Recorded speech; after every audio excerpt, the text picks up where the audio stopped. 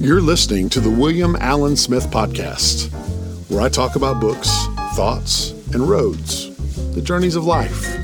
Demand for my opinions is at an all-time low, and for good reason. So thank you for listening.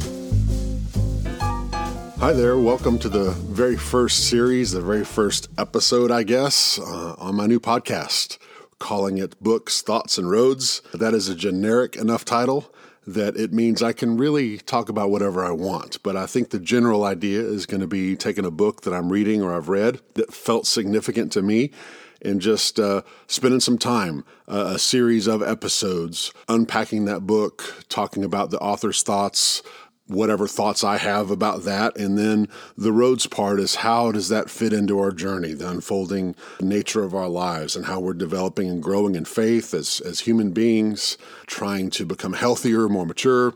And so that's what we're going to do. The very first book that we're going to tackle is by the author David Bentley Hart. And it's his rather recent book, That All Shall Be Saved. I think it just came out last year. I read it when it came out and was pretty blown away by it.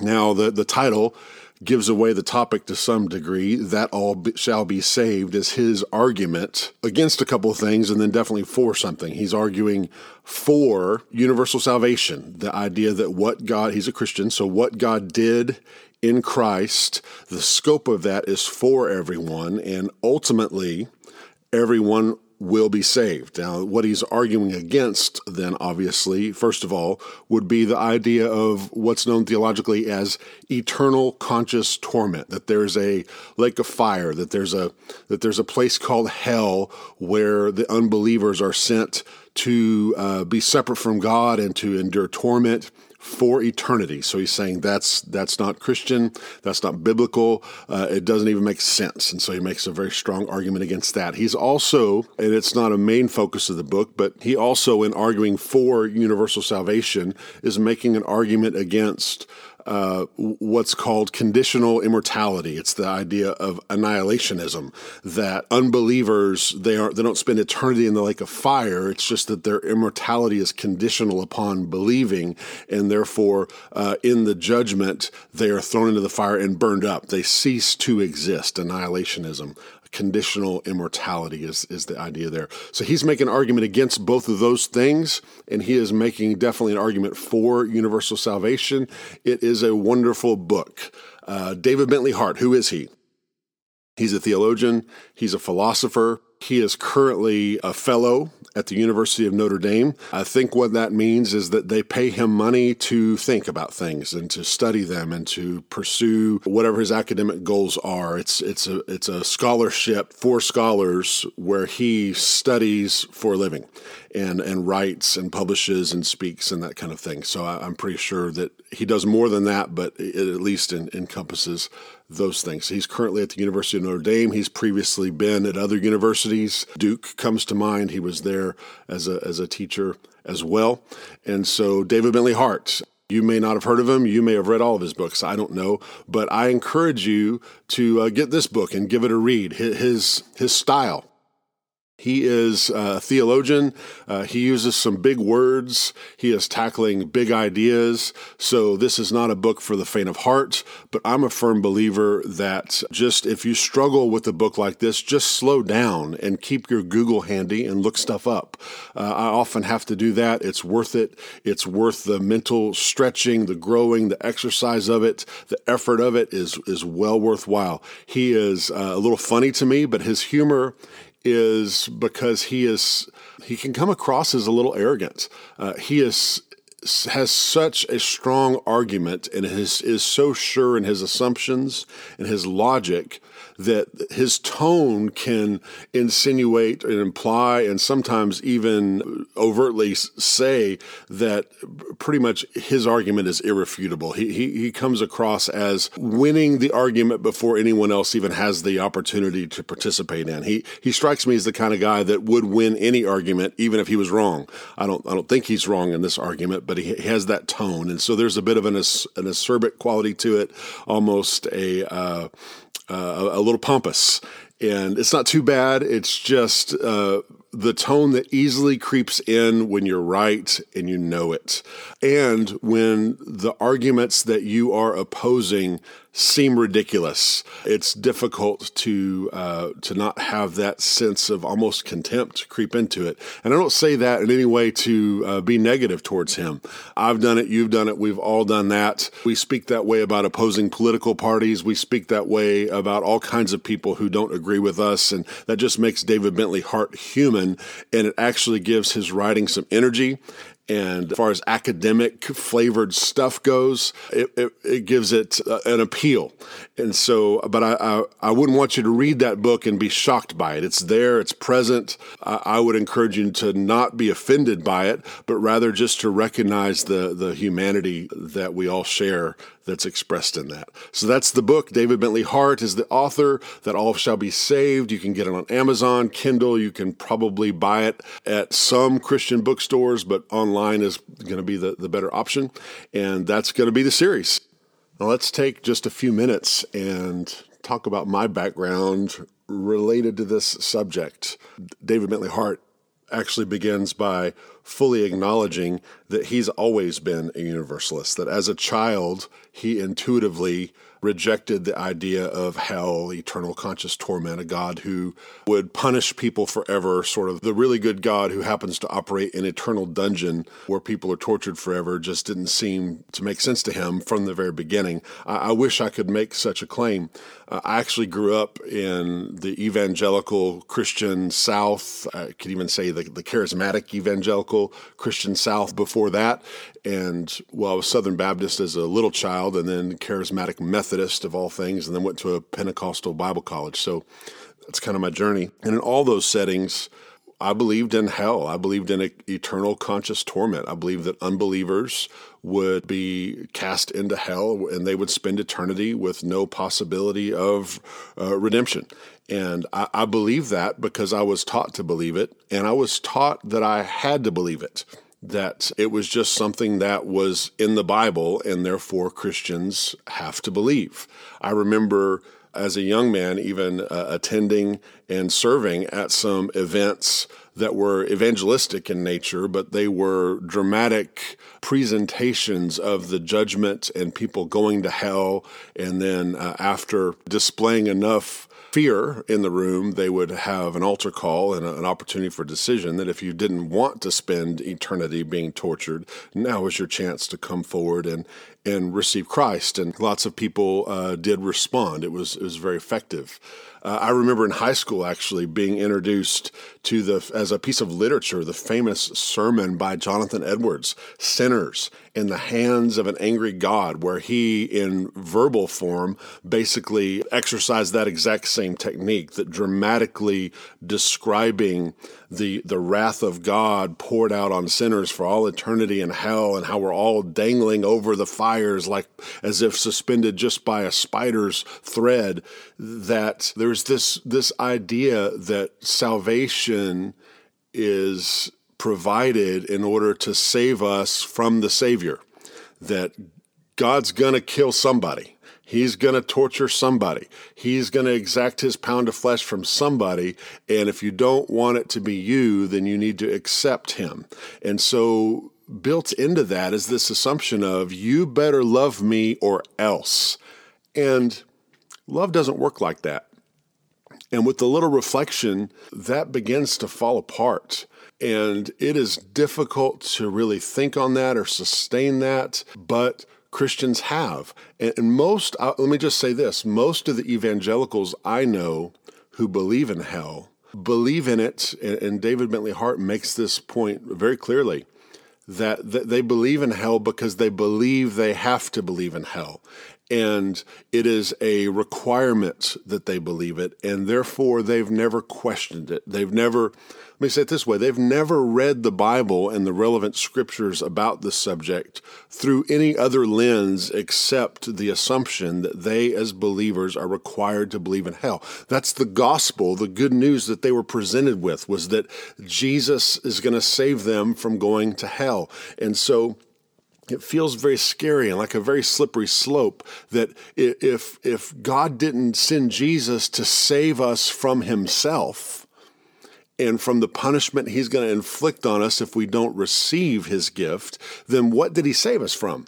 And so it's going to require us to completely reframe the gospel message if we abandon fear being the primary motivator for why we should respond. If we're not operating within a framework of punishment and retributive justice, then what is the framework? We actually have to not just replace one doctrine with another. We have to go back and rethink everything.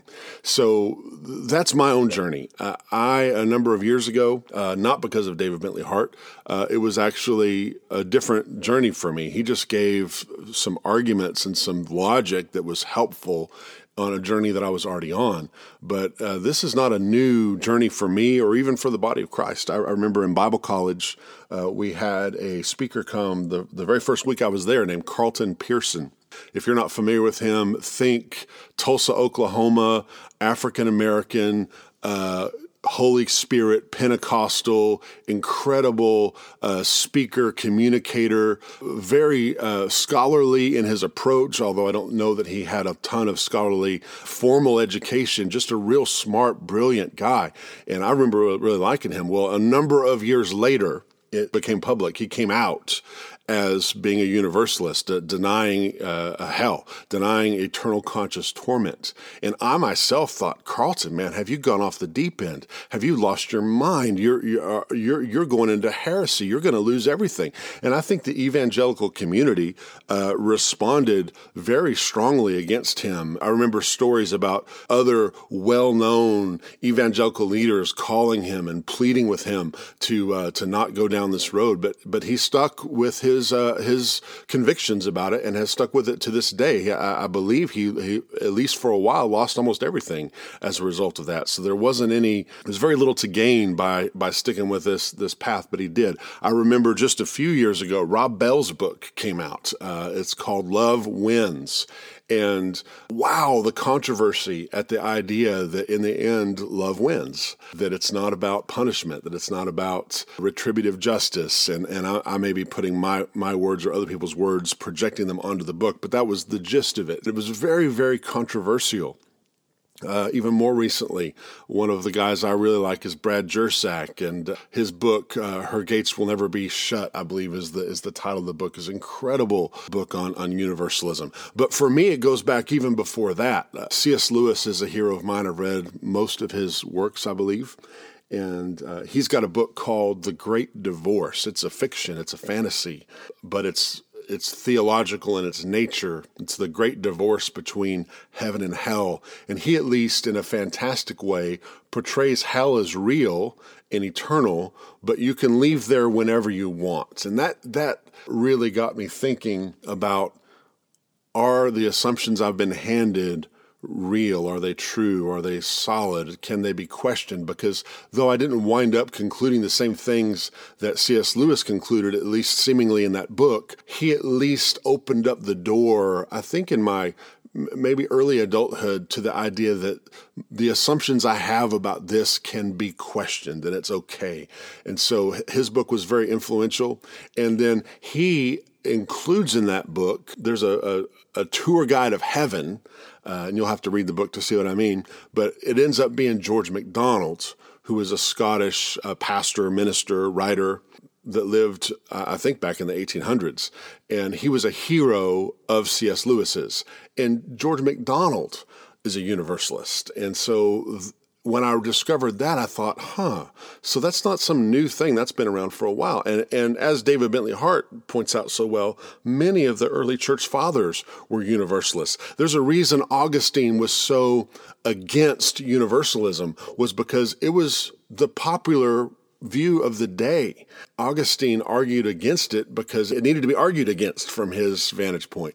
You can read guys like Origen and Gregory of Nyssa and all these patristics, these early church fathers that were all universal. Not all of them, but many of them were universalists. So it's not some new doctrine. And that's my journey, is I've come to a place in recent years where I am no longer comfortable with the idea of God having a dungeon, where God punishes people forever with no possibility of restoration, reconciliation. And it's not just that I'm uncomfortable with that. Paul himself writes that God wills that all should be saved and that none should perish.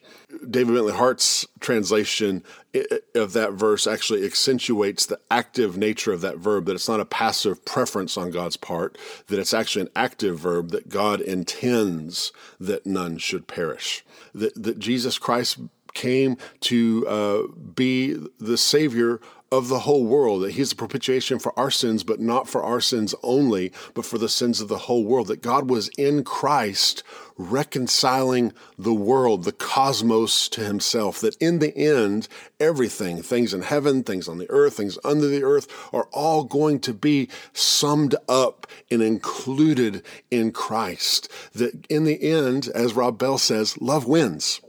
And I find that to be not just my preference. According to Paul, that's also God's preference, or we could say it even stronger, his intention. And what it does is this view allows me to not screen out a ton of scriptures. This is so common. There's some polarization theologically where you pick one side or the other, and whichever side you pick, you gravitate towards all those scriptures and ignore the others. And we've all done that. If you've been in this for any amount of time, you've seen it done. You're familiar with what I'm talking about. There are a ton of scriptures about God saving everyone. Everyone. And I've just explained them away, or filtered them out, or ignored them entirely, or done interpretive gymnastics to kind of wedge them into the belief system that I was handed, the tradition that I received. And because we don't like to have our traditions challenged. I used to be a pastor. I'm not anymore.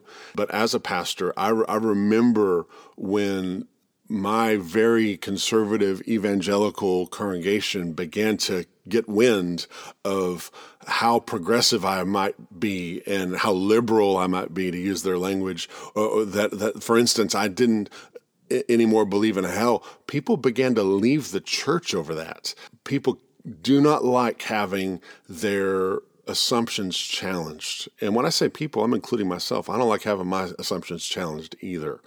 And so I get it. But this is the journey I'm on. David Bentley Hart's book has been very, very helpful at giving me language and a philosophical and biblical framework within which to go, okay, this is going to be all right. What if the gospel really is good news for everyone? And that's helpful for me because I'm part of the everyone and I need the good news. So I'm looking forward to this series. I hope you'll join me along the way. The way he's organized the book is in several meditations. So we'll start with meditation 1, and maybe we'll get that done in one episode. It may take a little longer than that, but we'll just work through the book, and we'll talk about what he has to say, and then I'll kind of have a discussion with him virtually. I mean, he won't be there, but I'll be interacting with his ideas. And then we'll just talk about how that affects our journey, how it affects the road that we're on. And I hope that it's helpful for you. I don't assume for a minute that you'll agree with everything he said or with everything I said, but I do hope that it will provoke you to think deeper about who God is, because our picture of God really matters. What we assume to be true about God is how we'll convey him to the world. And just think of this for a minute. If God is not going to torture people forever who don't believe in him, if he's not going to do that, then can you think of a worse thing to say about him to the world? A worse way to represent him to the world, if it's not true. And so this is worth exploring. This is worth thinking through, especially in light of God wills that none should perish. If that's his preference, it should at least be connected to a willingness on our part to think it through. I hope you'll join me for the series. I hope you'll enjoy it, and we'll see you next time.